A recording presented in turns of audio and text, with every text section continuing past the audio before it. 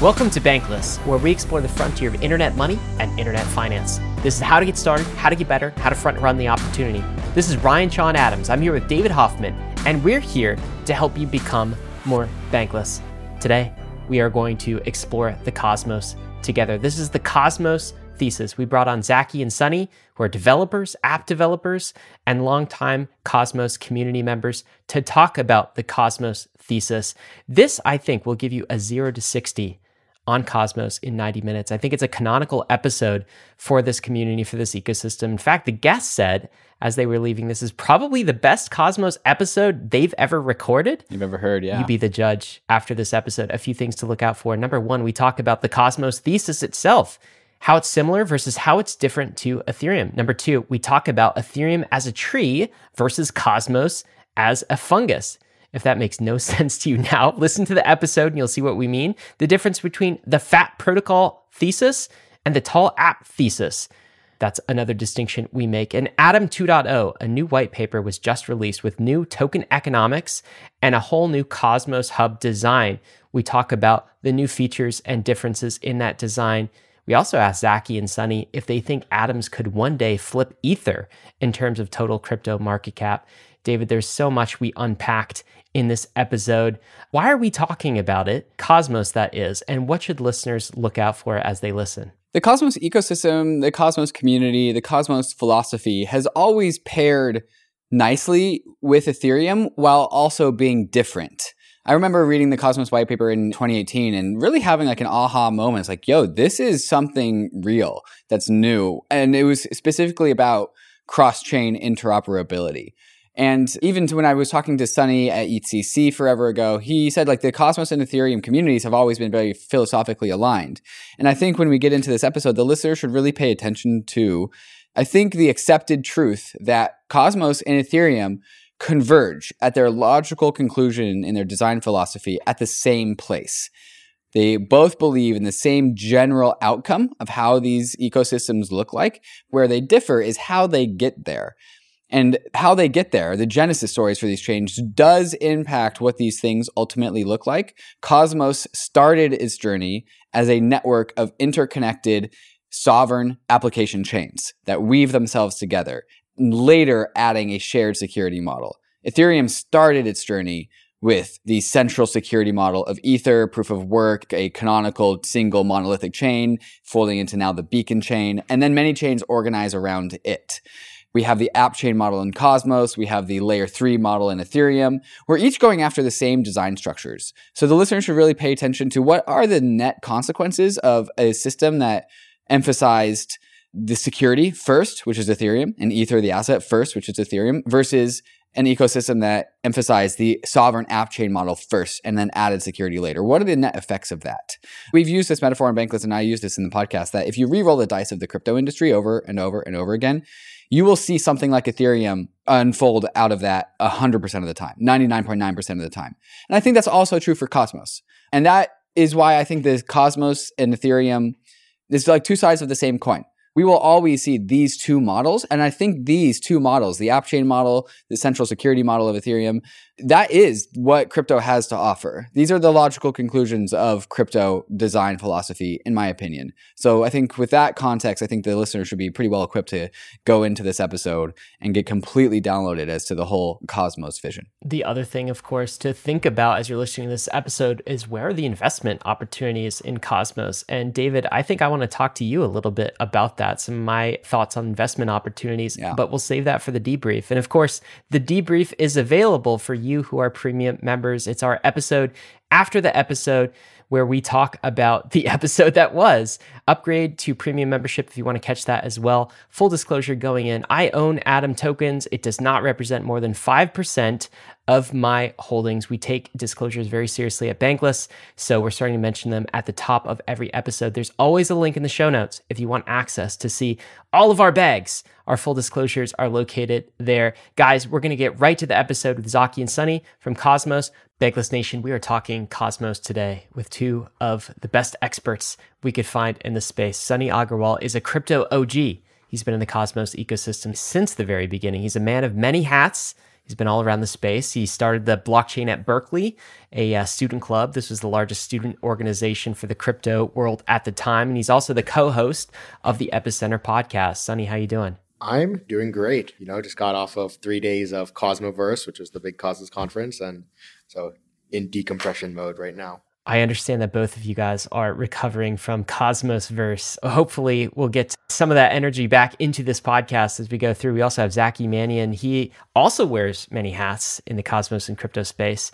He's been in the Cosmos ecosystem from the very beginning as well. He helped ship most recently Cosmos's IBC, which is an interchain blockchain protocol. He's also working on the validator ecosystem. He's been an advisor to the Electric Coin Company. You remember Zuko and team from Zcash, and he is a co-founder of a staking provider as well. Absolutely. Zaki, welcome to Bankless. How you doing? I'm doing great. Cosmoverse was the best, but I'm glad that I flew out of Colombia. I was like, do I stay in Colombia for DevCon? And then I was so tired. I was like, I'm going to leave. I'll recharge, come back. So this was in Colombia then? Yeah, we did it in Medellin, Colombia. Well, Colombia is getting a lot of love this year from the crypto community with DevCon being there and Cosmosverse being there for sure. It's great. There's actually a Bitcoin cafe, like a crypto cafe in Medellin that we got to do some events at. I think Bogota is going to be very different, but from the experience of Medellin ended up being phenomenal. How was the conference for people that weren't able to attend and also people that are wondering what the temperature is during the bear market? What was the energy like? What was the vitality like? How many people were there? Fill us in on what the Cosmosverse conference was like. I don't think you could tell that it was a bear market. This is the second Cosmoverse. We had the first one was last year in Lisbon. It was like a sandwich in between ETH Lisbon and the Solana conference. And I think there were maybe 500 or so people there. At Cosmoverse this year, I think there was about 1,500 people. So it's 3 times bigger. Wow. While we're in a bear market. And last time there was a lot of overflow traffic coming from the other places. It's here, it's everyone who came here came for Cosmoverse, right? And shows how much there's a lot of excitement and growth in the last 1 year even. And a little harder to get to than Lisbon. You weren't already there for other stuff, whereas I'd say a third or more people were just okay, I'm in town for Breakpoint and for NearCon, I might as well do Cosmoverse too. Again, the origin of this conference is very typical of Cosmos, which is a person named Cryptocito. He's a YouTuber, has a relatively popular YouTube channel about crypto. He got interested in Cosmos in early 2021. He started to build up a following in the community. Jack Zamplin, who is my co-founder at another one of my projects called Sommelier Finance, has another validator business, and I was also a core dev in the ecosystem. So Jack and I had been kind of looking for people to help us bring the message of Cosmos to the world. And we found that, Cryptocito was doing a really good job. We had there was a marketing DAO that was set up called Prop 34 that took money from the Cosmos Hub Treasury. We ended up spending what was remaining in that to sponsor and give Cryptocito the funds to do Lisbon. This time it was multiple chains. So it was the same person now, held this much larger conference in a much more difficult location. He had a staff 150 people working on it. It was sponsored directly from governance proposals from multiple Cosmos chains. And, 1,600 people could throw up. There were after parties and events every night. It did not feel like a bear market at all. And then the other thing that was really unique about this is there's literally never been a Cosmos conference where anything was announced. Really. The little chains would announce stuff, but ecosystem level announcements had never happened before at a conference. And we actually were able to do both the Atom 2.0 white paper and the announcement of USDC coming natively to Cosmos at our conference. David, I remember we talked about ETHCC when we had our interview there. I said ETHCC is my favorite conference. And part of it is because, I just always feel that ETHCC has a very just the fact that it's a community organized conference rather than foundation organized conference. It always had a more interesting energy to it to me than even DevCon. I like ETHCC better than DevCon. And every other ecosystem, it's always foundation thrown conferences, right? Cosmos feels very much like ETHCC for the same reason. It's not a foundation thrown conference. It is random community member decided to do this. Yeah, and it's very emblematic of what Cosmos actually is, which is a little bit more bottom up than top down orchestrated. Would you credit the success of this conference? While Cosmos Verse was harder to get to in a different part of the world. 3 times as many people showed up, while crypto prices have gone in 1/3. Right. And so, 1/3 the amount of capital in this space, yet 3 times the amount of people showed up. Where's all this energy in Cosmos coming from? What would you guys credit the vitality, the source of vitality here? I mean, Cosmos as an ecosystem has just grown a lot. I think, especially, in the last 3-4 months, I think the DYDX sort of announcement of like switching over to Cosmos, I know Zaki was pretty involved with that. That I think just got a lot of people's attention, and people are like, wait, here's this like project that's like been building on Ethereum forever. And why did they suddenly decide to like make this sort of switch, right? And so people started looking at the reasons at why like DYDX did it and started learning more about, the Cosmos thesis is very complex. And like, when you're switching from Ethereum to, I don't know, Avalanche, like, oh, okay, cool, it's faster. Yay. It's like, no, but like, when you're switching to Cosmos, there's like a whole set of like fundamentally different things that we're doing that like, with the DYDX announcement, people started to actually look into that. And I think a lot of people just got very interested in the theses that we have at Cosmos. And that kind of just like snowballed like from there over the last few months. Before we break down, I think, the thesis and how this like really complicated idea of how we're different from Ethereum and how we're basically different from the blockchains that most people are probably familiar with. Also say it was just like, we are also basically 4 or 5 months out from the Terra collapse. And Luna was built on top of the Cosmos technology stack. It was part of Cosmos. It was connected to IBC. The Anchor carry trade passed through both the Cosmos Hub and Osmosis in a very large way. So we were very economically connected to it. Its collapse felt like it was a devastating blow to the ecosystem. Almost everybody lost money. It was a huge thing. And it's certainly, if we want to talk about, how we all feel about the whole UST story, but it did feel like there was a moment at which there was a bottom there where we kind of felt like, it was like unclear whether or not Cosmos was really going to, how long it was going to take us to recover. And the recovery happened like far more quickly than anyone had anticipated. Basically, I got so much busier in like 2 weeks after the Terra collapse, and it's just like not slowed down like at all since then. Yeah, that's really interesting. You're right. This is not long after the Terra collapse. Would you guys believe that was just like less than 5 months ago when that whole thing imploded? And I can't believe it. It's been a wild 5 months for us. Yeah, I bet. And there's definitely a lot of excitement. One thing, I've been observing, of course, in the Cosmos ecosystem is the amount of building that's going on. There's also this kind of renewed interest, maybe through DYDX and others, but even in the Ethereum community around app chains, which I'm sure we'll talk about a little bit more.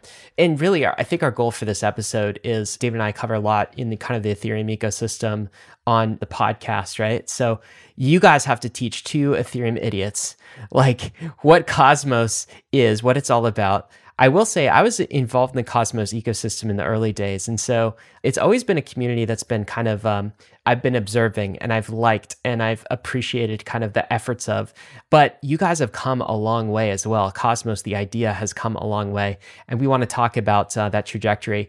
I think we also want to talk a little bit about the Terra Luna collapse, but let's save that maybe until a little bit later.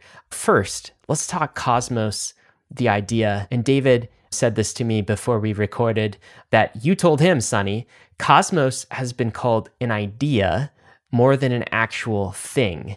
Those are your words, I think. Cosmos isn't a thing, it's more of an idea. What do you mean by that? What is the idea of Cosmos? What is the central thesis? Yeah, the central thesis of Cosmos was that we are going to see a world of not a few blockchains, but many, many blockchains, most of them being application-specific blockchains or app chains. And there's no such thing as a single final settlement layer. In the real world, there is no final settlement layer. We're going to have many, many settlement layers, and every blockchain is going to be the settlement layer for its own native assets and its own native state. And that's what gives it fundamentally sovereignty, right? Rollups and other, systems, they don't have true sovereignty from the main chain, right? The main chain is what finally dictates, it's the final arbiter of truth in this globalized system. While Cosmos is a very we're all like localists, basically. We believe that like, hey, we're not trying to build the world computer, as Ethan Buckman puts it. We're trying to build community computers and let these community computers all talk to each other.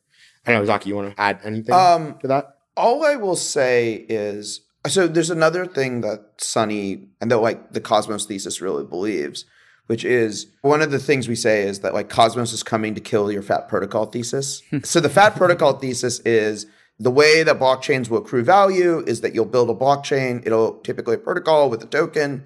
That token will have a bunch of apps on top of it. But because the infrastructure layer and the network effects around it are represented by the token, that's where the most value will accrue. And the Cosmos thesis has been from the get-go that where the value accrual layer is the app layer. It's the application layer that is the thing that is closest to the users. It's the application layer where intent and order flow and everything originates. And that's the layer of the system where the value will accrue. And we basically purpose-built a blockchain stack for people to build the best possible app layers rather than thinking that like, hey, I've built another fat protocol. What an analogy that I like to pull to is like if you're in the early web in the 1990s, a lot of people were thinking that the way to bet on the web was AOL and CompuServe. But now with like retrospect, we know it was Google and Amazon, right? The apps are what were sticky and actually had user relationships, and the infrastructure layers. Really, what ended up happening was the biggest apps actually ended up building their own infra layers and became actually the biggest infra providers as well through like AWS. But really, it is the app developers are the ones who move between infrastructure providers, but users are sticky to the applications. So we want to leave that out there. So one idea you're presenting is rather than fat protocol, fat app thesis. That'd be a way to summarize what you just said. Yep. Cosmos is fat app. I actually like this term called tall apps because one of the things, at least with Osmosis, what we really believe in is like vertical integration. So like we build our front end, we build our DEX modules, but we build the chain itself, and we just happen to build like the primary wallet for the Cosmos ecosystem as well. But we have this like, what we actually take a lot of inspiration from is like Apple, which is like a very vertically integrated system, but that like gives them, I think, the best UX out of any product line, right? And so I call these the tall apps, right? Highly vertically integrated. So just to put a visual, a metaphor on this whole thing, Ethereum, it's got this one canonical layer one, and then we have a proliferation of layer twos. There's like 5 or 6 real big ones. Right now is like a big conversation going on in the Ethereum space with layer threes. And this kind of looks like a tree. There's like a big central tree trunk. There are like 4 or 5 smaller branches, but still pretty big, that come out of this tree trunk. And then they fracture off into like thousands and thousands of smaller branches and twigs that eventually turn into leaves. And maybe these leaves can be like the applications that, capture the energy of the sun, for example. But it all collapses down to a central point, a central trunk. And that was really the Ethereum beacon chain and ETH staking at the very, very bottom of this whole thing. The Cosmos model is a little more of a mesh network. I kind of want to say a spider web, but even a spider web has kind of like a center point, but it still kind of looks like a more flat. There's not actually a point in the middle. And these things weave together as like just a net. The actual metaphor is, or like the correct analogy is like a fungus, the mycelial networks that like pervade the like forests and the earth and do make it so that the trees can actually live, Right. Yes. You have definitely used this metaphor much better than I have, but that's definitely right. It's Google searching mycelial network for those that don't have an image in their head as a result of that will definitely help. And so the idea here is that like, the cool thing about the mycelial networks is that they're just like automatically resilient because there is no central focal point. Can you guys kind of just like lean into this metaphor and help me unpack it a little bit more? So I think one of the big things that we've really believed in Cosmos is we do think that like if there was like a core difference of vision, let's say between like Sunny and I and Vitalik, which is, okay, like Vitalik's view is like monetary premiums are really hard, but it's really hard to build like a secure, decentralized, censorship-resistant system without securing it using a monetary premium. So you have this thing where you have the root monetary premium chain, which is the beacon chain, and then everything descends from that monetary premium chain, is secured by and like reinforces with that monetary premium chain. Sunny at Cosmoverse presented this idea of mesh security, where Cosmos chains actually opt into additional slashing conditions around each other, we believe in like ad hoc economic networks forming. So, you have these natural trade routes, of which the UST carry trade was one of them. But like you have trade routes between Atom and Osmosis. You have a number of large crypto exchanges run their own Cosmos chains, including OKX and Crypto.com. So then you have trade routes between their user bases and other Cosmos chains. And you see this, like what we are sort of expecting is this like network of value to form between these community computers. And like some of the ideas that we're exploring now and are sort of in our vision of the future is to make sure that security can travel with economic interdependence, but you don't need this like root structure. Yeah. Like an example of this, it would be chains provide bilateral security agreements with each other. So in this app chain model, people have always asked like, oh, how are you going to get enough security on every individual app chain? The analogy I like to give, I like geopolitical analogies. So for me, the example is NATO. NATO is a collective of sovereign countries. They all have their own governance systems. They don't meddle in each other's internal politics, but they have a mesh security system, right? If Article 5 says that if any one of the NATO countries gets attacked, they all rush to each other's defense. And I think the same thing will happen with Cosmos chains as well. And I think what Zaki's point was, it'll be based a lot off of economic relationships. So I'll give an example of Osmosis and Axelar. So Axelar is, currently the most popular bridge between Ethereum and the Cosmos ecosystem. Osmosis is the DEX. Osmosis makes up about 70% of Axelar's TVL right now, while 4 of the top 10 assets on Osmosis are ETH, WBTC, DAI, and USDC are coming via the Axelar bridge. So it's like, hey, we have such high economic relationship with each other. It would suck a lot for Osmosis if Axelar got attacked. It would suck for Axelar if Osmosis got attacked. We should be both providing shared security to each other, basically, right? Osmo holders should be putting up economic stake backing Axelar validators, while Axel stakers should be putting up economic stake backing Osmosis validators. So basically, by these two systems doing mesh security with each other, they actually have the economic value of both of the market caps combined securing each chain. And you can imagine that this scales with more and more chains. We'll have a network of 5 chains, 10 chains, and all the sum value of all of the app chains, it'll provide greater or equal security to these L1 systems today. Can we talk about the trade-off here, which is a trade-off I think Cosmos has made from the very early days, and Zaki just alluded to it, and Sunny, I think you also alluded to it in your answer, which is sacrificing monetary premium, essentially saying that the token at the bottom of a layer 1 chain does not need to, and perhaps should be designed not to, accrue monetary premium. So coming from maybe kind of the Bitcoin space and also now the Ethereum space, obviously for Bitcoin, monetary premium is the thing. That is the app of Bitcoin, right? And Ethereum, I think the community has more recently adopted monetary premium as part of its security defense force. And when we've had Justin Drake and others on the podcast, is kind of like maybe less the fat protocol thesis and more kind of the fat money thesis, which is the idea that if you can create monetary premium in your base layer asset, you essentially get free security. It's like mimetic security for your entire network, for the entire tree trunk and all of the chains that are built on top. And so why not, number one? And then also secondly, how can other layer 1s compete against essentially free security, against a chain and an ecosystem with monetary premium? And this is something I think Atoms has, Cosmos and Atoms being the token of the Cosmos hub, at least, which is just one hub in the mesh network, of course, is not the thing. The Cosmos universe is much larger than just one hub.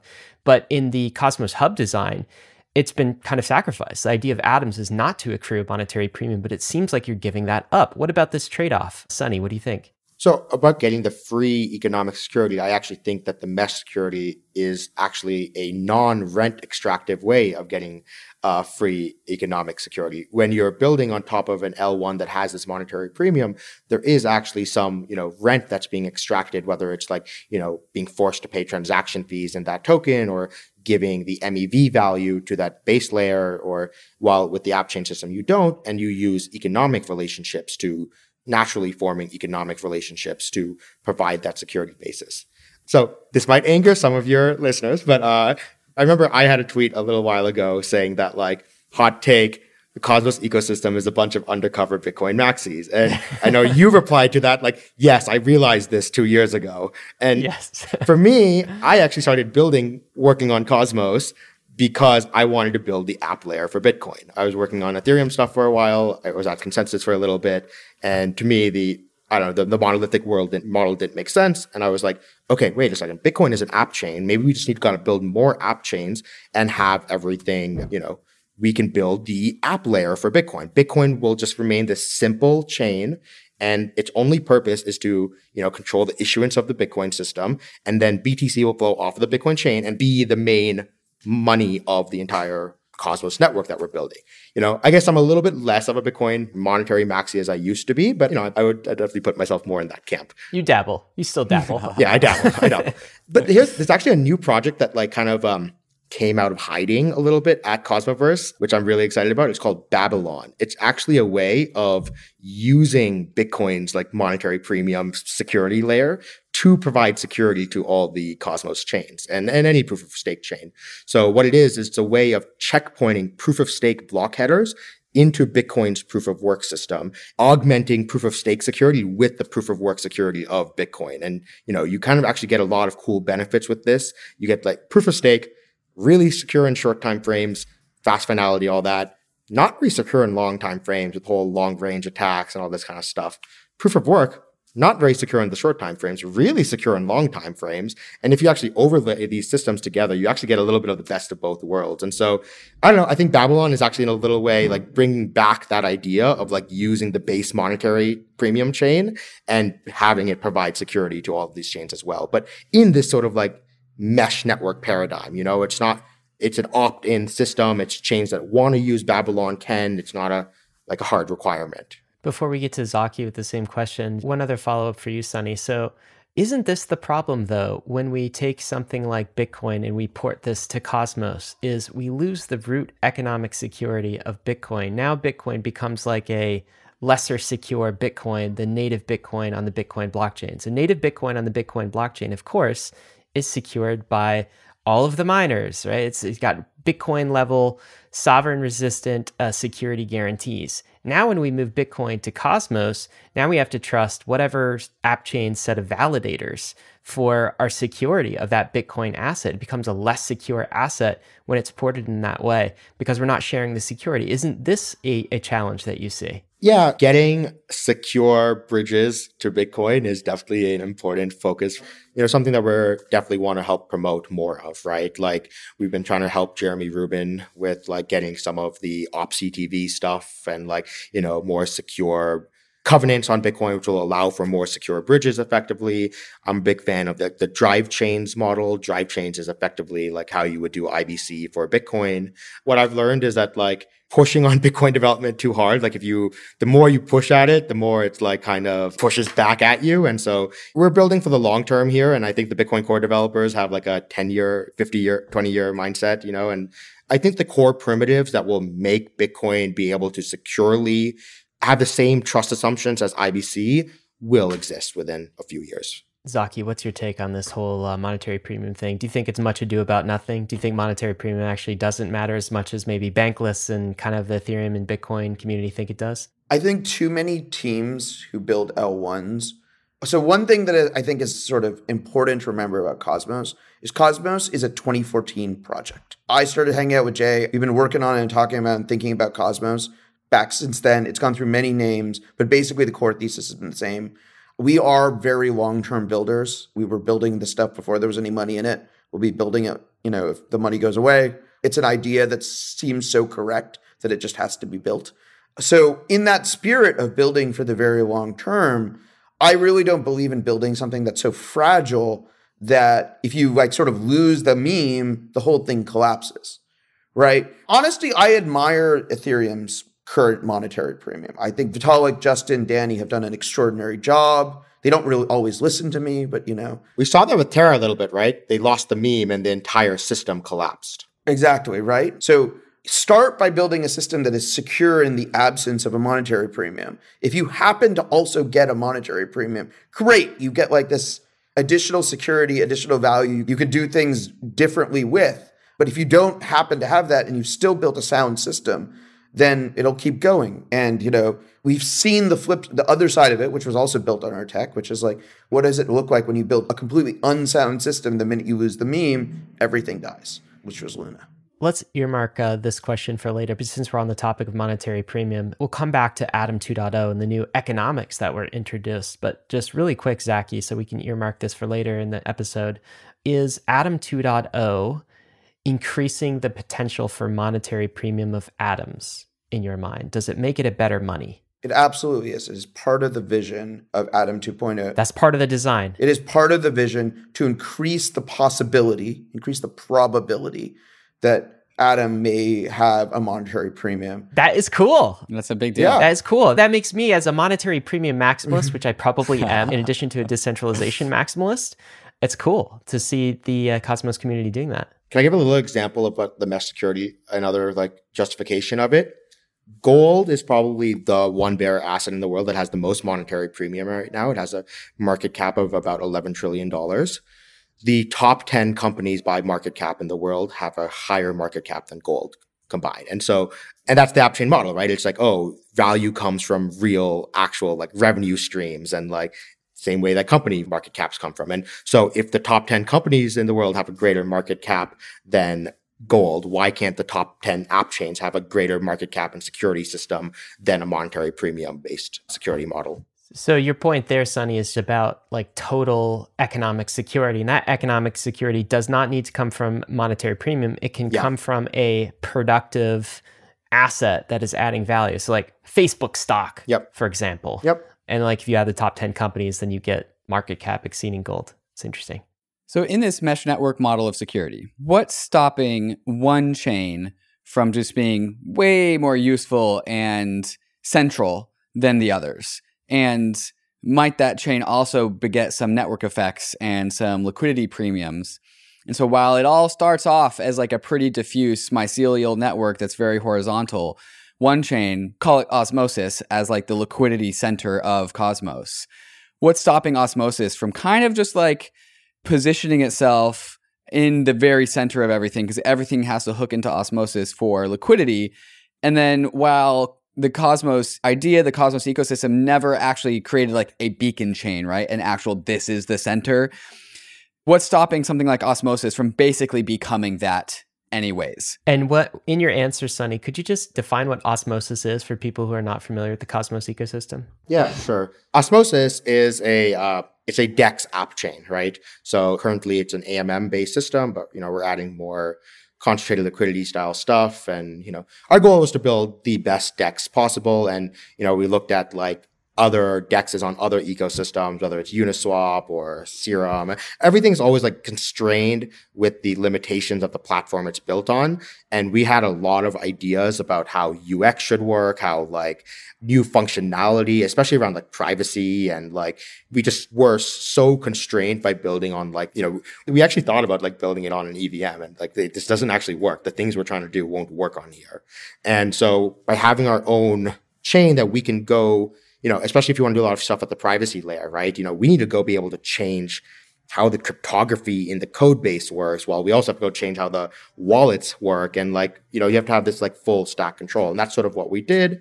So this IBC thing, this inter-blockchain communication protocol that allows Cosmos chains to talk to each other, it had existed for a little while, but then Osmosis sort of came along and it was the first killer app of Cosmos, right? And there are already more, I think, killer apps coming. But right now it is sort of where the center of user activity and liquidity has aggregated. You'd say it's the first, but would you exclude Terra Luna just because it blew up? Because that was looking like a killer app a year ago. So Terra Luna was a pretty killer app. They took a little bit longer to activate IBC. So Terra had quite a bit of traction, but they were using the Cosmos SDK stack. And then they acted, I've talked to them about it. They're like, oh, there's no benefit of connecting to the Cosmos ecosystem. We're the only app. And then Osmosis came along and they're like, oh, okay, there's something worth connecting to, which is why they activated IBC. Back to your question about what we're building here is highly organic systems. That's the whole premise of Cosmos is you let organic systems arise and you let the natural network effects happen and, natural connections will happen. And in any organic system, Hayekian system, you have power laws, right? It is fundamental to the nature of how Hayekian systems work that there will be power laws. And, obviously as an osmosis developer, I intend osmosis to be at a certain end of the spectrum on those power laws. But I think our goal is we're not trying to build a hub and spoke system, right? I think that would defeat the entire point of what we're trying to do with Cosmos. And that's why osmosis is contributing heavily to things like mesh security. And a lot of people had asked us hey, why aren't you doing hub routing through osmosis, right? You have all this assets flowing through osmosis. If someone wanted to send a token from regen chain to secret network chain, for example, we had the opportunity to allow it to all flow through osmosis. But that's just not the vision for how Cosmos works. And we specifically said, no, this whole system is bad. Everything should be doing point-to-point routing. All chains are the router, the hub for their own native assets. And so I think that's also kind of why we wanted to build this first app chain as well, was so that our team, me and Dave and other folks, we had spent 3 years building the core stack of, building the SDK and IBC. And at some point we wanted to go build an application. And by building the application, we can kind of help set how, be the good actor that sets the cultural norms for how app chains should be built. So in that answer, is the answer yes, a chain could become the liquidity focal point of the entire Cosmos ecosystem, but we will also build surface area and routes around that liquidity center that doesn't formally instantiate it as a winner. Even though it might be winning, it is not the winner and will never be locked in there. Is that a summary of your answer? David, doesn't it just feel like Uniswap basically on Ethereum? Yeah. Yes. Uniswap has quite a bit of competition. They still make up over 50% of volumes on Ethereum, but still a free and fair market that if Uniswap goes down, Ethereum doesn't die, right? There's so many alternatives that things can flow through as well. I think the difference though is that Uniswap is largely a platform for Ether liquidity more than it is Uni liquidity. And when there is an absence of a monetary premium asset that's instantiated or formalized in the Cosmos ecosystem, perhaps the Osmosis token becomes that asset if it is providing its own liquidity to its own asset. And the Osmosis token is the most liquid asset inside of Cosmos and starts to become the money of Cosmos. I think that's a difference there that's worth poking at a little bit, because then that does start to bake in the Osmosis token more formally into the broader Cosmos ecosystem than Uniswap does for the Uni token, because then the Osmosis token starts to fill the role that Ether plays in the Ethereum ecosystem. What would you think about this? Yeah, so we did do a little bit of that where Osmo is the base liquidity pair of most of these pools, but I actually don't think that's going to be a lasting thing, because as we move towards more concentrated liquidity and order book style systems, I think the UX kind of demands for stable coins to be the quote asset for most of these pairs. People, if they're putting concentrated liquidity positions, they want to say, hey, I want to put it between 90 cents and $1.10, right? Not denominating things in Osmo. So another thing though is we're not just the Cosmos deck, or it depends on what you call Cosmos. Funny enough, we're actually the second biggest DEX for DOT. It's funny. So we have a lot of DOT coming over. We have ETH and WBTC are the third and fourth most liquid assets on Osmosis. And, we are working on building up connections to more ecosystems. One of our goals is we want to be the place that if you have ETH on Ethereum and you want AVAX on Avalanche, Osmosis should be the best place to route it, both from a UX perspective and liquidity perspective. I don't know if this is true with respect to monetary premiums, but I've always seen the Cosmos ecosystem that they sort of import different monies into their kind of trade route network rather than build up their own monies. Maybe things are changing with Atoms and kind of the new design, and that's being more conducive to monetary premium. But importing Bitcoin, for example, tokenized version of Bitcoin, importing ETH, now more recently importing USDC, which has got to be a big boom to the Cosmos community. Zaki, do you have any thoughts on this? And just in general, how big do you think is the move for Circle and USDC to be now supported on Cosmos? Are you kind of a stablecoin maximalist? And do you have any issues with this particular stablecoin design, that it's a bit more centralized, for instance? So, okay, I wanted to make a couple of points that just kind of pop the stack a little bit that all descend really nicely down this. So one thing that I think is very different about, another thing that's a real difference between Cosmos and Ethereum is that in Cosmos, most of the core devs also work on apps versus in Ethereum, there's like you go to like Dev Connect in Amsterdam and you see this like massive disconnect between like the Ethereum core dev community and the Ethereum app community. In Cosmos, well-known core devs inside of Cosmos and the people who sort of guide and steward the other core devs who don't want to think about app layer concerns, almost every one of them has an app. So like I have Sommelier Finance. I also work on Agoric, an Agoric stablecoin called IST. I work on the USDC chain or the generalized asset issuance chain that USDC is coming onto, and I helped close the deal and the announcement. And so there's like this whole, like gives this very different feeling to the whole ecosystem and also kind of helps solidify this whole, it's going to be a mesh instead of it's going to be like centralized around one thing, because we all have our own apps. We all have our own, economic incentives to like make sure that like different coins in the ecosystem all succeed and thrive. And so we're all constantly constructing different routes and trade routes. And it does sort of preserve this sort of decentralized nature of the ecosystem. Then like go all the way up onto the stablecoin thing. In many ways, the way the USDC announcement was structured, I think, was, we're coming to a lot of chains. So it just like sounds like, okay, we're coming to a lot of chains. But like, honestly, what I would say is the biggest thing that I have seen from the sort of discussion and conversation with USDC around Cosmos, about coming to Cosmos. So like one of the differences between Cosmos, right, is like on all the other chains except for Polkadot that they're launching on, the chain, like the apps where the chain is going to be used and the chain where they're issuing are the same. On the Cosmos ecosystem, they are issuing on an interchain secured chain, but with the understanding that the majority of the usage is going to be on DYDX, Osmosis, Say protocol, like all of these, Agoric, all of these things.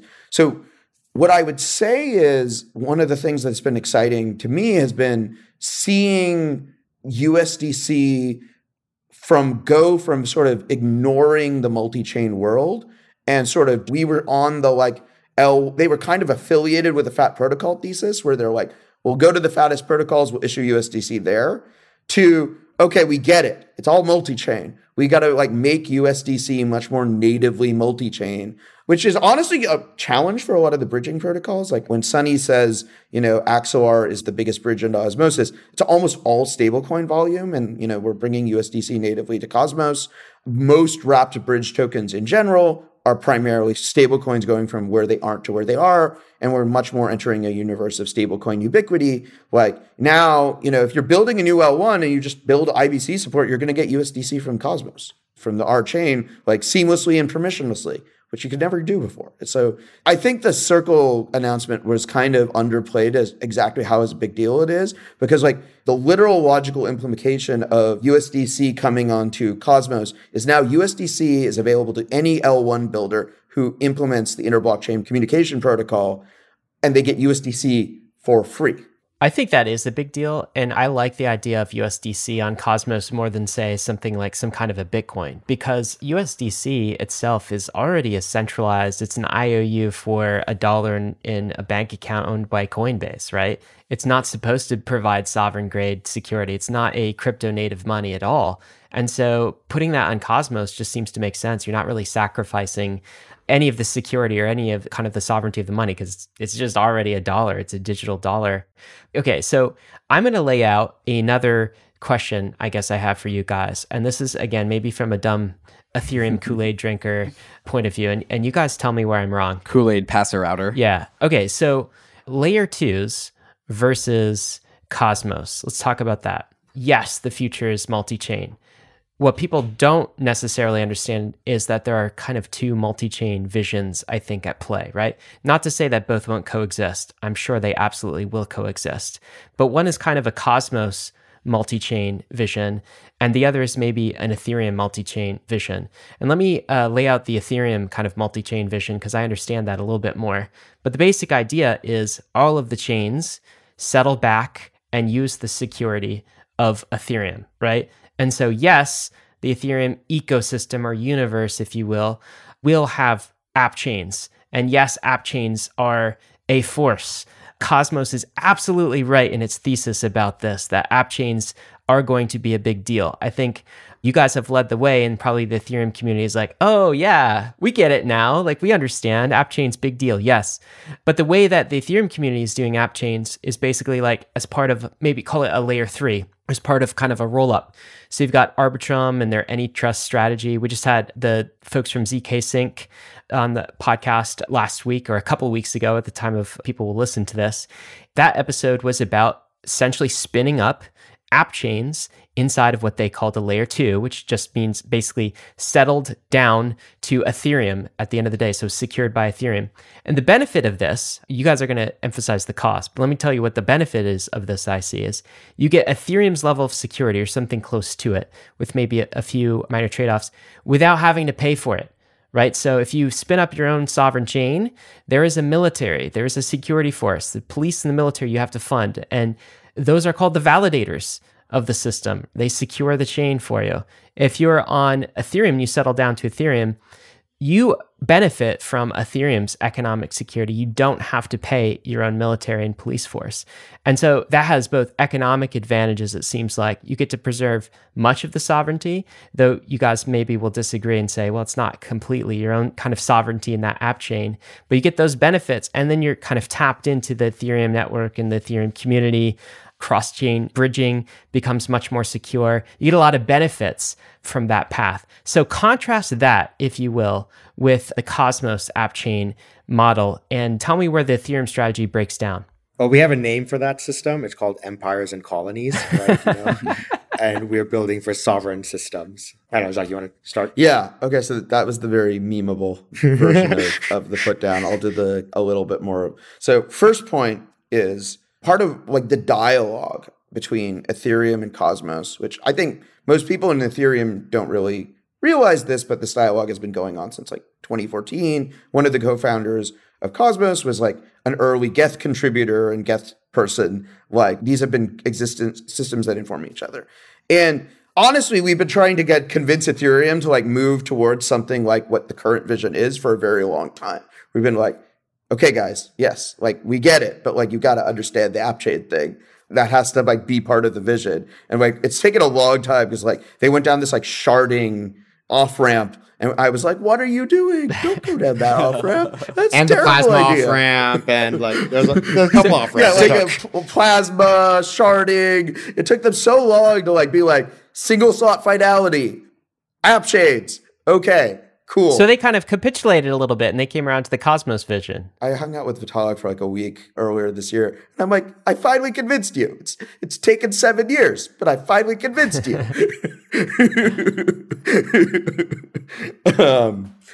So there is a friendliness always to the Ethereum community. We have always viewed each other as brothers. And in many ways, like if that world that like you're describing of the Ethereum world, the idea of Cosmos will have succeeded, that's why we're all here. That's first and foremost. Now, like I'll just go to like what is the specific sort of technical reason is in my mind, a blockchain is 3 things. It's an execution environment, it's a data availability system, and it's a system of bridges. Ethereum is trying to say, hey, basically, we want to build one of all of this. There's like one canonical place you bridge to where you post your fraud proofs, where you post your zero knowledge proofs. We'll provide one data availability layer called dank sharding. And then you can investigate all the execution environments that you want. The Cosmos vision is bridge wherever you want. We have IBC. You can bridge anywhere. IBC can enable you to bridge anywhere. Post your zero knowledge proofs and your fraud proofs and everything wherever you want. You know, Celestia is kind of part of the Cosmos family. It is a data availability focused app chain enabling a roll-up type ecosystem, and you can post your stuff there. And then we've given you a free toolkit for building execution environments.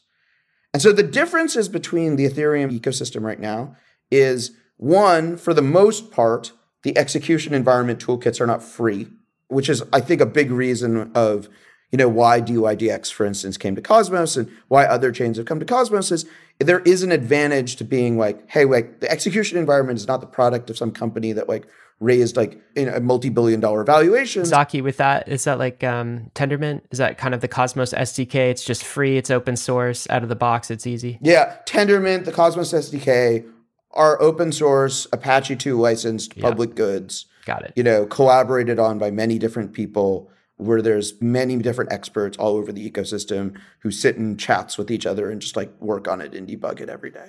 Much of it is funded by the Atom holders, but it's like, again, we used the Atom fundraiser, we used the speculative energy around Atom to like build this public good for everyone.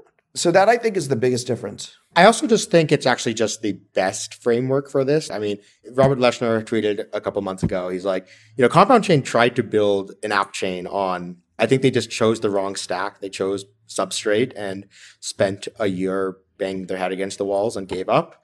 And like Robert Leshner said, like, hey, I actually think if we chose the Cosmos SDK as the stack to do this on, I think this could have worked. And part of from a builder perspective, I think there's actually just like one of the big things is we can just build faster with the Cosmos SDK than we could with rollups, right? So in rollups today, you kind of have like two real frameworks right now, which either everyone's building these like EVM compatible systems, but like I mentioned, the stuff we're trying to do, it doesn't work on the EVM. We need a custom framework for that. Building optimistic rollups or ZK rollups for really custom state machines is actually really hard. The closest thing right now is Cairo from the Starkware team. And, it's really impressive what they've been able to do. But writing a DEX of the complexity of osmosis, trying to write this in this new programming thing called Cairo, that's like very cutting edge. It's like trying to write in like, not even C, it's like a proto C versus, the stuff that we can do in like Go and Rust and just like build faster. And I think build the applications and build the UX framework. So I guess like, maybe one thing is how to compare a lot of this stuff is the Ethereum ecosystem and Cosmos. Yes, maybe they're moving towards the same place right now, the same end goal.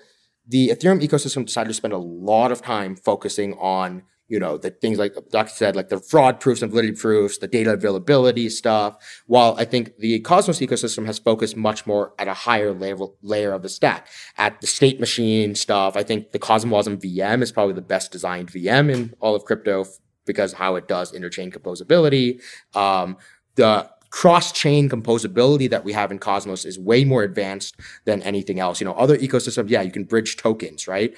In Cosmos, we can have like DAOs on one chain, like do transactions on another chain. So, and I think maybe part of that comes from the, like Zaki mentioned, that all the core devs of Cosmos are app developers as well. And so that's kind of informs the decision and priorities that we do. And so that's sort of one of the trade-offs. And we will eventually have fraud proofs and validity proofs and all that stuff for Cosmos SDK chains as well. But we're just like, we're going to build a better UX and like app features first.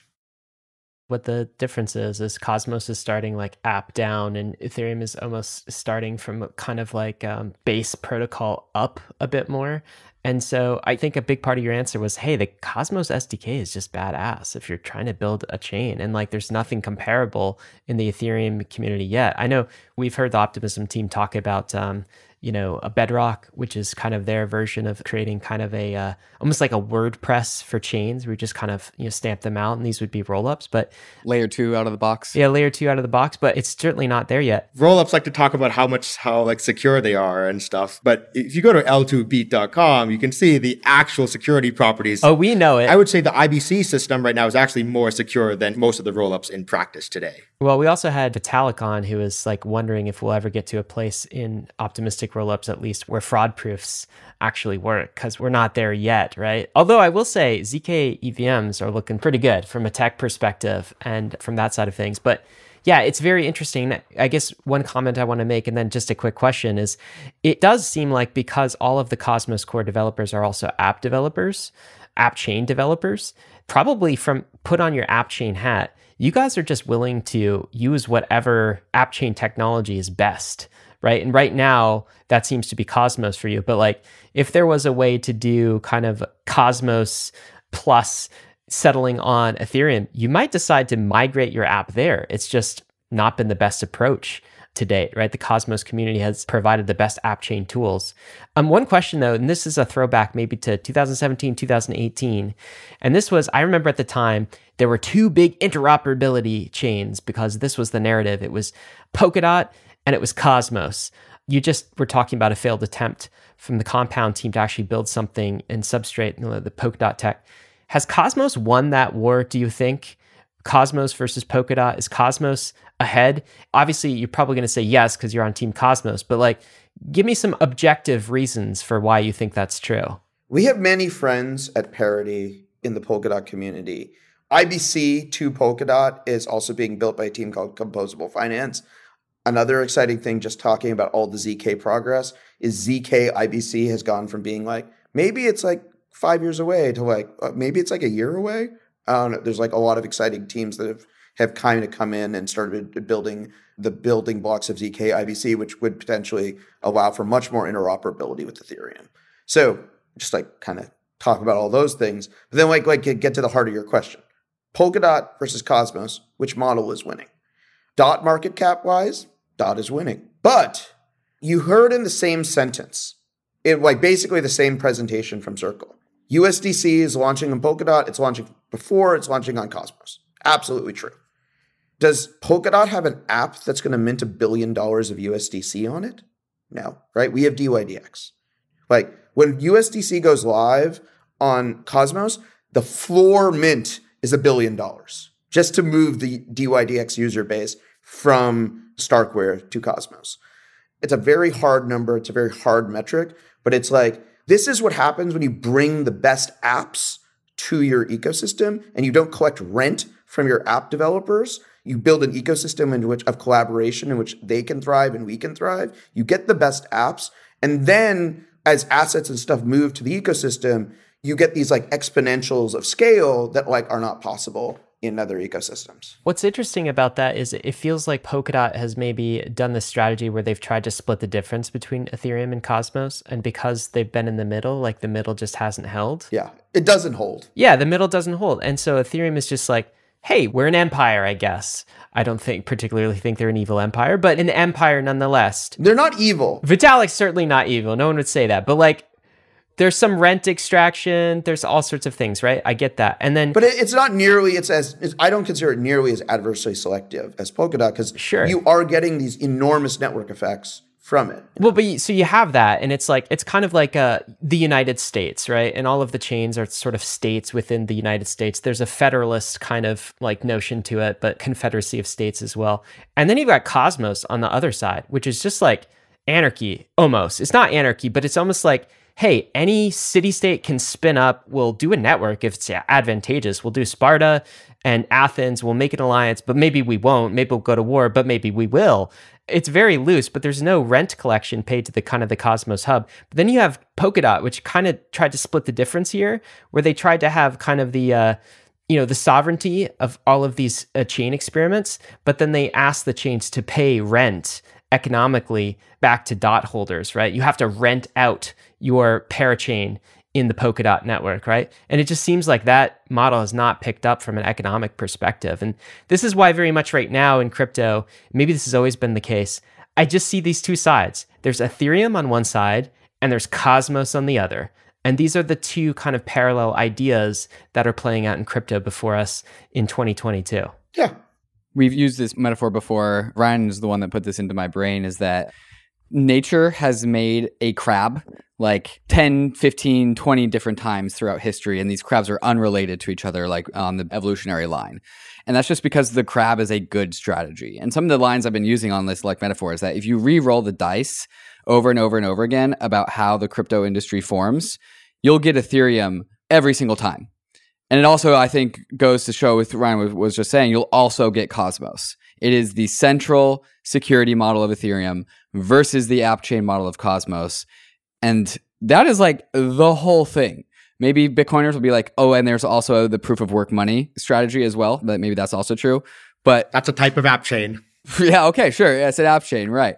So it's one of these two flavors. Maybe it's a 50-50 split. Maybe it's an 80-20 split, but it's definitely not 100-0. I definitely will take that into account. I want to talk about MEV. I want to go down the MEV rabbit hole a little bit because I think that will also help illustrate the incentive for apps to be their own app chain. Sunny, can you talk about the MEV model of Ethereum? And like, we can use Uniswap as an example. Dan Elitzer just put out a fantastic article talking about Uniswap and all of the money it makes as revenue versus the money it leaks to the ecosystem. And just to speed run that article, roughly 1/3 of the economic energy that goes through Uniswap is captured by liquidity providers, the actual service providers of Uniswap. About 1/3 goes to gas payments to transact on Uniswap, and 1 more third goes to MEV payments, front running, back running, like arbitrage opportunities. So there's this application on Ethereum called Uniswap, and of all the costs it takes users to use Uniswap, about 1/3 of that cost goes to profits for liquidity providers, 1/3 goes to gas payments, which goes to Ether holders, and 1/3 goes to MEV bots, which are MEV bots. And so the claim here is that there's leaking a lot of value anytime you use Uniswap. So Sunny, can you talk about this in the Cosmos perspective and how Cosmos and app chains solve some of these MEV problems and are a less leaky ship when it comes to value capture and value accrual for apps? Yeah, sure. Dan's proposal, hey, we should build a uni chain. And I was like, yeah, we did. It's called Osmosis. And Dan knows this. Nathan is a major investor in Osmosis. Anatoly from Solana had a tweet a couple months ago at this point, but he basically said, he also doesn't believe in the monetary premium thesis, right? And he actually said that, I don't know about the monetary premium stuff. It's a little bit too hand-wavy for me, but the value of L1s is the MEV that they capture. And like you said, exactly that. Uniswap is leaking that MEV value to the base layer of Ethereum, right? For Osmosis, as a vertically integrated chain, there's sort of 3 sources of revenue, right? I could see it. We have our app revenue, which is the DEX, trading fees and all that kind of stuff. There's transaction fee revenue, but my take is actually that transaction fee revenue should never be a meaningful source of revenue. This is sort of my concern with the whole EIP 1559 ultrasound money thesis, is that what are you paying for with transaction fees? You're paying for block space of a BFT compute system. And the point is that I think that block space in BFT compute systems is going to be cheap in the long run because there's going to be so many chains. And even in the Ethereum model, as more usage moves onto rollups, the demand for base layer block space will go down massively. And in any world, if transaction fees are too low, it's not a meaningful source of revenue. If they're too high, users are not going to use it. And, Ethereum had this 2-year period starting 2 years ago of there's really high fees, but users were still using it because there was no real alternatives, right? But especially with rollups and app chains and all this new stuff coming out, I don't know if users are going to be willing to pay hundreds of dollars again for transactions. And then we kind of see this, that's why a lot of markets have moved to other chains. NFTs are very popular on, Solana, for example, right? Or games have completely moved off of the Ethereum main chain altogether. The third source of revenue is the MEV capture, right? And so, before we were building a DEX, we actually were just building MEV mitigation strategies. And so we were working on something called threshold decryption, which is a way of encrypting the mempool entirely. And so that way, and only decrypting and executing after blocks have been finalized and committed. And so the model that we follow at Osmosis is mitigate bad MEV, internalize good MEV. So where do we draw this distinction? Bad MEV is the type of MEV when you are doing actions based off of other people's transactions, right? Because the mempool is public, you can read others' transactions and you could, sandwich them. You could generalize front run them, copy their strategies. You could do all this stuff, which is not cool. Fundamentally, that's a privacy breach. And it is a bug that the mempools are not encrypted right now. So that's why we focus on building threshold decryption so that the mempools are encrypted. But now there's still some types of MEV that remain, right? And I call these I don't know if good MEV is the right word, but it's not extractive MEV. You're not extracting it from anyone else. So examples would be arbing prices on Osmosis relative to centralized exchanges, or even arbing prices within Osmosis pools. There are circular routes through pools, arbing those together. Or there's, the Mars protocol is launching a lending platform on Osmosis quite soon. So, triggering liquidations is another sort of good MEV. And all of these are good things. You want your pools to be ARB. You want liquidations to be happening fast, but there is value in being the person to do that, right? And so how do we internalize good MEV and bring that as protocol revenue?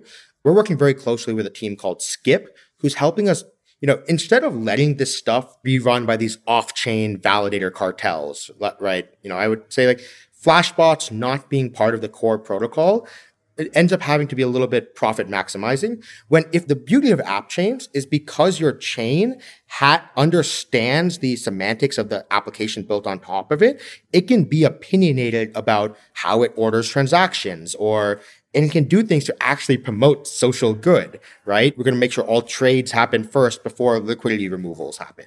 And so, liquidity can't get rugged from under you. Or we can detect sandwiches and be like, oh, this is an invalid transaction order. We're going to move these transactions around so it's not a sandwich anymore. And you can do things like that, right? To help continue to mitigate the bad MEV. And then on the good MEV, we can run automatic on-chain ARB bots where we calculate ARB cycles and we run an on-chain arbor that happens at the end of every block and captures that ARB revenue and gives it to Osmo stakers.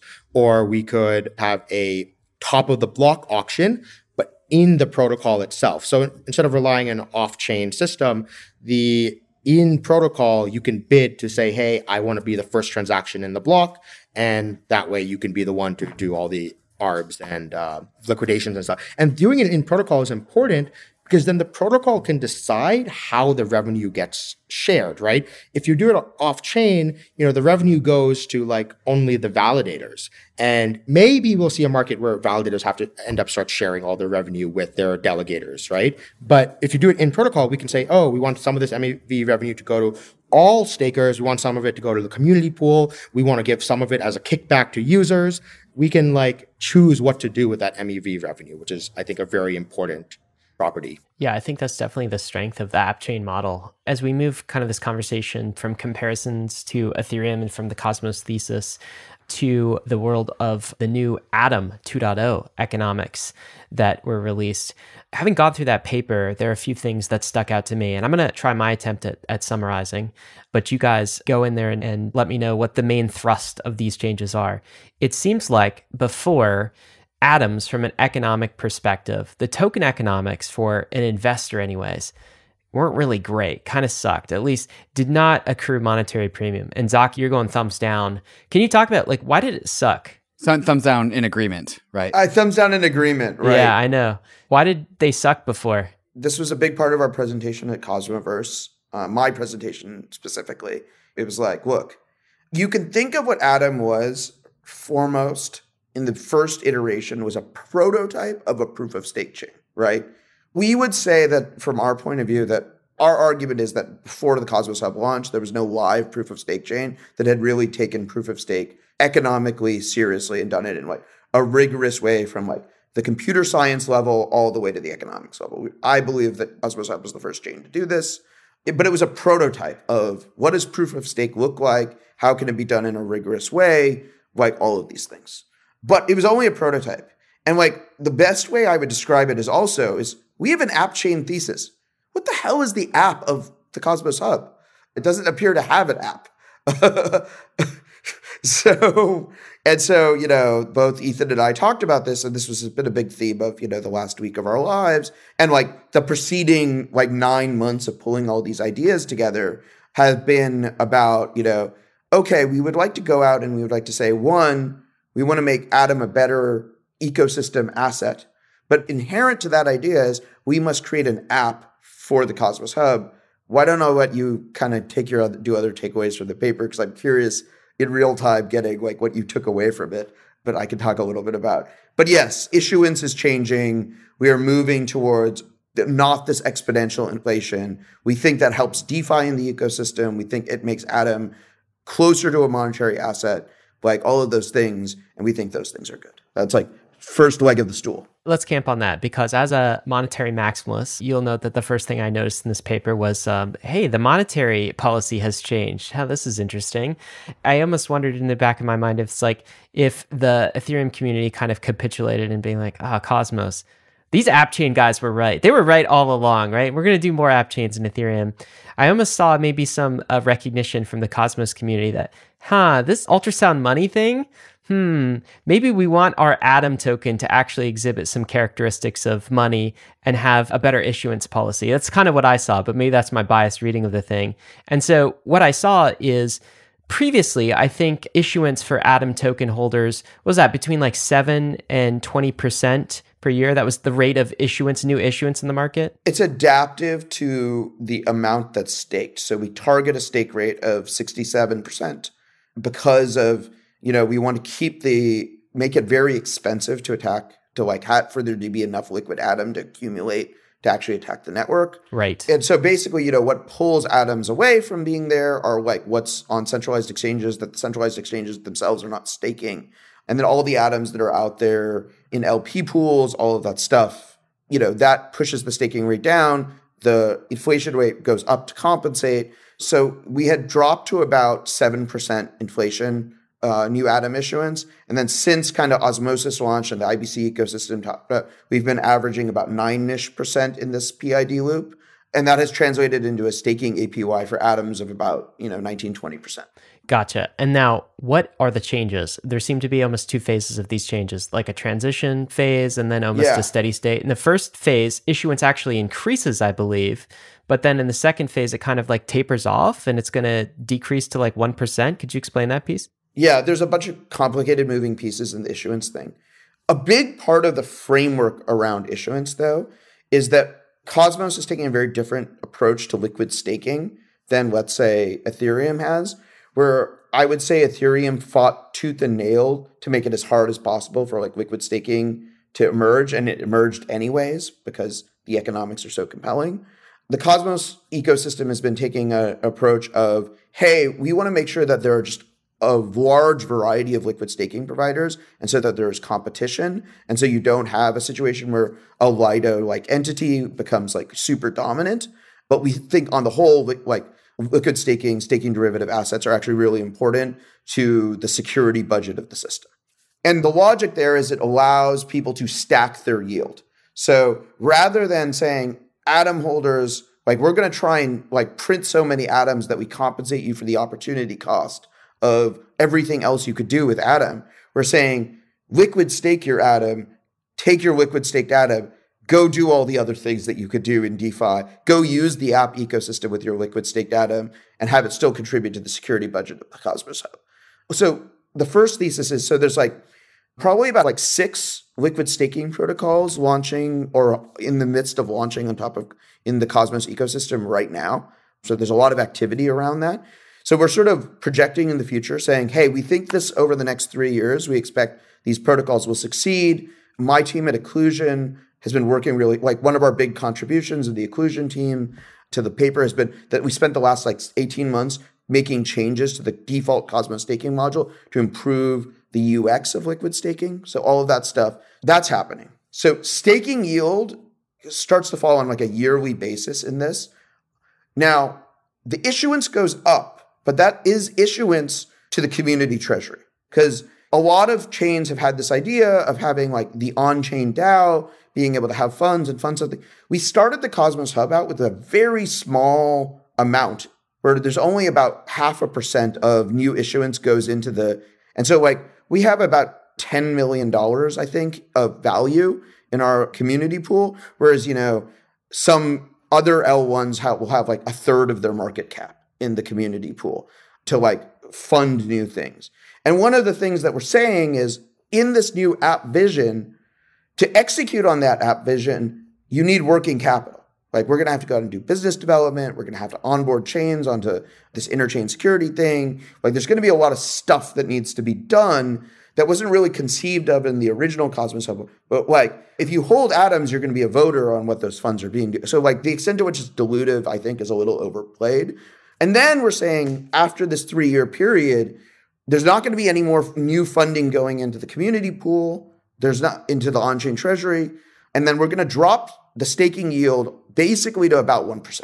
That makes sense. Okay, so that's the economic change for atoms, and like lower issuance is the eventual outcome that'll take some years to play out. And then you also mentioned liquid staking, which I noticed in the paper, making that kind of a first-class citizen, I would say, in the Cosmos ecosystem. And the way it's liquid stake is not a first-class citizen in Ethereum. It's kind of an app that a third party creates. And then I also noticed, like, you're posing the question, Zaki, of like, what is the app of the Cosmos Hub itself? And is the app of the Cosmos Hub not interchain security? Talk about this. And this, I think, is sort of the idea that you can call on Atom validators, Cosmos Hub validators, to also secure your app chain if you want. Is this the case? Is this what interchain security means? Yeah. So why don't we talk about two terms? One is mesh security. The other was interchain security. Okay. Technical primitives are basically almost identical between them. They're about translating staking information and slashing information from one chain to another chain. So like if you fault on one chain, you get slashed on another chain. Let's call interchain security, but like the version in which you replicate the hub validator set. So when we started with this interchain security thing, I was like the biggest skeptic that we would find anyone who cared about it. I was like, anyone who's really serious about building an app will like want to be their own sovereign chain. Why would anybody else want to do this? And then we found like an enormous amount of customer demand for interchain security that like we call them consumer chains. So chains that consume security from the hub. We found so much demand for it, and I'm like, it was like a shock to me. But I've understood now in the past, like what are the things that interchain security is offering that people get that is like appealing to people. One category of thing is there are very high value users like USDC, for instance, who want to be able to like launch, be strongly affiliated with the developer community core, the exchanges, the custodians, the community around Atom, and like do not want to think about tokenomics. Like that's like just not something that they would like really at all want to do. And so that's like one really strong use case, which is like really powerful use cases that accrue value to the whole ecosystem and accrue value to the Cosmos Hub, but like don't want to think about their own tokenomics at all. Other things are, we are building something that's like actually very security sensitive, like liquid staking, where if like you have a major liquid staking provider and it gets taken over, there's like a cascading effect on the security of every other chain that is like running on top of their liquid staking protocol. So those chains have also wanted to affiliate more closely with the Cosmos Hub. And then there's the sense of, hey, I want to be able to build like and really target just like the network effects around Atom, the wide holder base, all of that stuff. These are three themes that we see popping up over and over again. And frankly, this like, again, has finally given us a sense of what is the purpose of the Cosmos Hub, which is to enable these things to succeed. I guess another thing I noticed was something that you guys are doing with MEV. Can I add one more thing about the hub and like how it relates in the mesh security vision? Yeah, go ahead. Do that first. So I taught a class on Switzerland at UC Berkeley. It's my favorite country in the world. You taught a class on Switzerland, on the subject of Switzerland. Yes. 8 lectures, talked about history, politics, economics, like everything. It's all on my website. The famously very neutral country. Yes. Yeah. So how did Switzerland become, it's one of the richest countries in the world, right? And there's many things that went into that, right? I think the role of its credible neutrality that it's played throughout history was very important. One thing that people maybe don't realize is that Switzerland, it's neutral, but it actually had one of the best militaries in the world. And even till today, it actually is one of the best militaries in the world. But from like, the period of like 1200 until like Napoleon, basically, they were like Europe's mercenaries. They were the best, most like respected military in all of Europe. But because they were neutral, they acted as mercenaries and went and like defended whoever would pay for them. And I see the role of the Cosmos Hub to be this credibly neutral system that is you pay it for security and you get this like amazing economic security from it. So it's a military for hire. Military for hire. It's like, you don't want to have to come up with your own military. Well, you can pay the Cosmos Hub and that's the role I feel that it plays in this mesh security vision. So the idea here is that app chains, maybe at Genesis, don't do this because they're at Genesis, but then their product market fit happens, their utility is proven out, their value increases, and then they can start to be like, hey, you know what we can afford? security. And so then they start to tap into this like credibly neutral army, which then can secure them. I would say it's almost the other direction. I'll just say one of the things that is like really cool and I think unique about our vision of shared security is we have specced out the whole system to the extent where you can seamlessly, like just through like the standard kind of application upgrading process that we use in Cosmos, both join interchain security without disrupting your IBC connections or anything, or leave interchain security.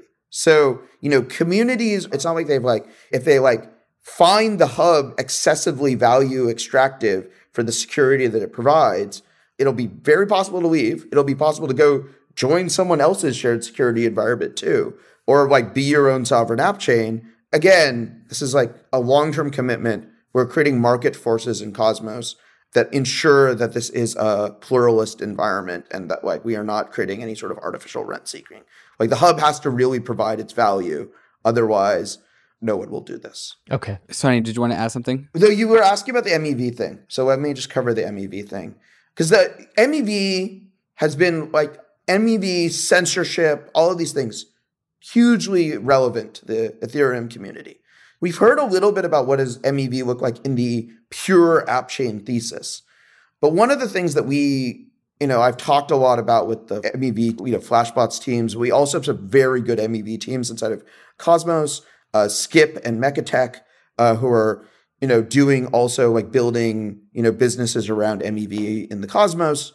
And one of the things that like is built into it is, again, we don't think transaction fees will ever be high. Like we don't think transaction fees will be a meaningful amount of revenue.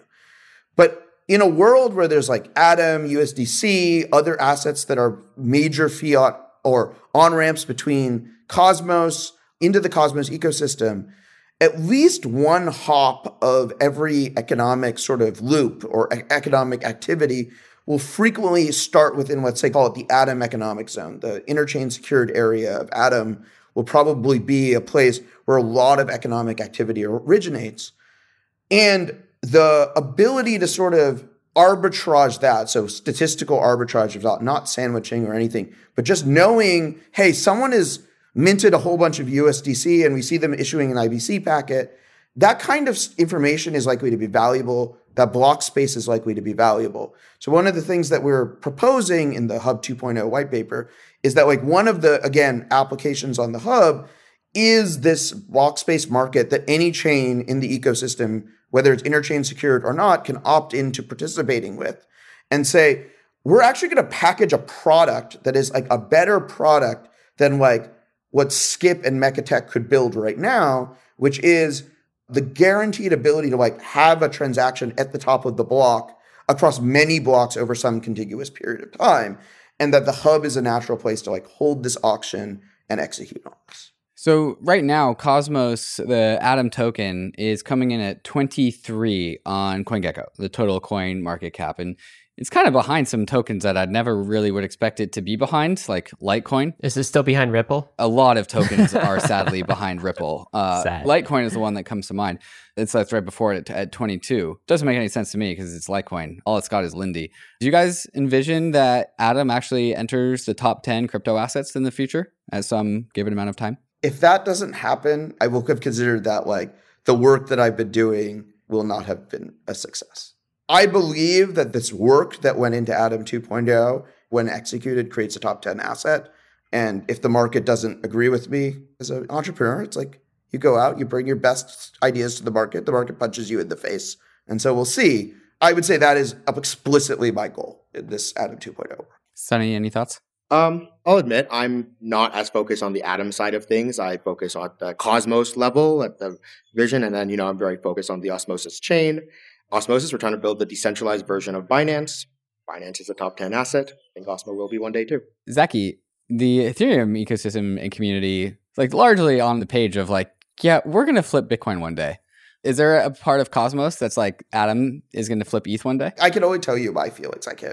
I have become really probably more despondent about Bitcoin's long-term future than I ever have been. I own more ETH today than I've ever owned in the past. I own much more Atom, but I own more ETH than I've ever owned before. I own more ETH than Bitcoin. I think Ethereum is doing a great job and like is like the better representative of the cryptocurrency community, the values that I believe in. And I feel more aligned with Ethereum than in the past. I'm not building this with like, oh, I have to flip ETH. I need to flip all of the shit that is between me and ETH. Or slow to do that. Certainly, yeah. Guys, this has been a lot of fun. I really feel like listeners at the end of this episode will understand the Cosmos ecosystem so much more, including how it's going to evolve in the future. And what's so interesting to me is these two communities, Ethereum and Cosmos, is like you see Ethereum veering towards Cosmos, right? Getting more into app chains and this sort of thing. You also see in places Cosmos veering more towards Ethereum, at least with atoms and kind of monetary policy improvements. And, you know, it's interesting to see these two communities. One thing I've respected out of both is they are both a community of builders. Like Cosmos is building a lot, and it's hard to be bearish on builder activity. When you get 1,500 people at a conference in a bear market and you know they're there because they think they're building something cool, that is special, and that is certainly something to watch. So we're definitely watching it at Bankless. I guess last question for you both. So let's fast forward, 5 years into the future, 10 years into the future. Where do you think Cosmos ends up? What does crypto look like? And what does the Cosmos ecosystem look like maybe 5 years into the future or 10 years into the future? Or just any point in time where you feel like the vision is fulfilled? Zaki, over to you. My expectation is that by the time the vision is fulfilled, most people who use cryptocurrency-based technologies will kind of not really know whether or not they're using a Cosmos thing, an Ethereum thing, and a Solana thing. And hopefully what I want is them just to use a thing where they are not being exploited. This comes down to the question, I think, which, I have a good way of articulating now. Digital markets in the future will be all markets. And I'm building for a future in which digital markets are open source public goods. That's like flat out what I'm trying to accomplish. I don't really care about anything else. I just view the tools we've built as Cosmos as an essential part of getting there. I also think Ethereum largely shares this vision, and so feel very aligned with Ethereum.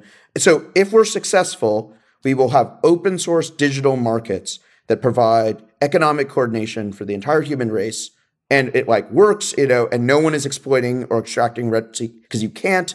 And that is the utopia. Open source digital markets. That's Zaki's utopia. What's yours, Sunny? Mine is, like I mentioned, I really love organic Hayekian systems. And I think that rebuilding the infrastructures of society away from these very top-down organized systems to bottom-up localized systems where, people make bilateral treaties, multilateral treaties, build communities, and it meshes all the way up, right? And I really believe in ideas like web of trust-based systems. One of the reasons I started working on Cosmos was I just thought that I really wanted to work on proof of stake, and I was working on that. I thought the Cosmos team was the most farthest along on proof of stake, actually. And so now that as of last month or 2 weeks ago, over 50% of market cap is running on proof of stake, I'm like, that's awesome.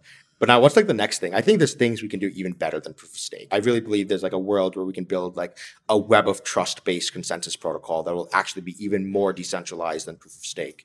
And I think there's I don't know, I just want to keep tearing down centralized or even high levels of communication required systems and build more organic mesh systems. So at Bankless, we use the metaphor of exploring the frontier quite frequently, and the Cosmos name actually is very conducive to this. So say a listener is listening to this and they're on board and they want to go explore the Cosmos. In Ethereum, we have MetaMask. You got to have MetaMask. What's the MetaMask of Cosmos, or just what are the tools that listeners should probably start with in order to go explore Cosmos? You should go get a Kepler wallet, which is actually built by our team, but you go on a centralized exchange, buy Atom, which is the, entry point into Cosmos today. You IBC it to Osmosis, do a swap for a token called Stars. You IBC it to Stargaze and go buy your first Bad Kids NFT. That's your onboarding path. That's your to-do list. Yeah. I think if you just look at that, okay, you've got an NFT app, an onboarding place, a DEX, and just use that experience and say, hey, is this how different does this feel from Ethereum? But then go look at how much you spent on gas. And we're getting it better. Right now, each of those steps requires a click. And a signature, yeah. At least on Osmosis, our view is that every click loses half of our users. And so we're working on a lot of the tooling to like make that entire process feel like one click. Guys, what we'll do is after the show, before this is actually published, so by the time you're listening to this, Bankless listener, we will have a little tutorial for everything Sunny just said that we can link to on the Bankless website. So you could see Sunny and Zaki's ideas on how to get started with Cosmos and start exploring the Cosmos. Guys, this has been a lot of fun. Thank you so much for joining us. Thanks, guys. Thank you. Action items for you Bankless listeners. The first is we'll include a link to the Cosmos Atom 2.0 white paper. Check that out. Also referenced was The Inevitability of Unichain, an article by Dan Elitzer. And of course, we'll include a link that I just mentioned to that tactic on how to get started with Cosmos. Crypto is risky. You can lose what you put in, but we're heading west. This is the frontier. It isn't for everyone, but we're glad you're with us on the Bankless journey. Thanks a lot.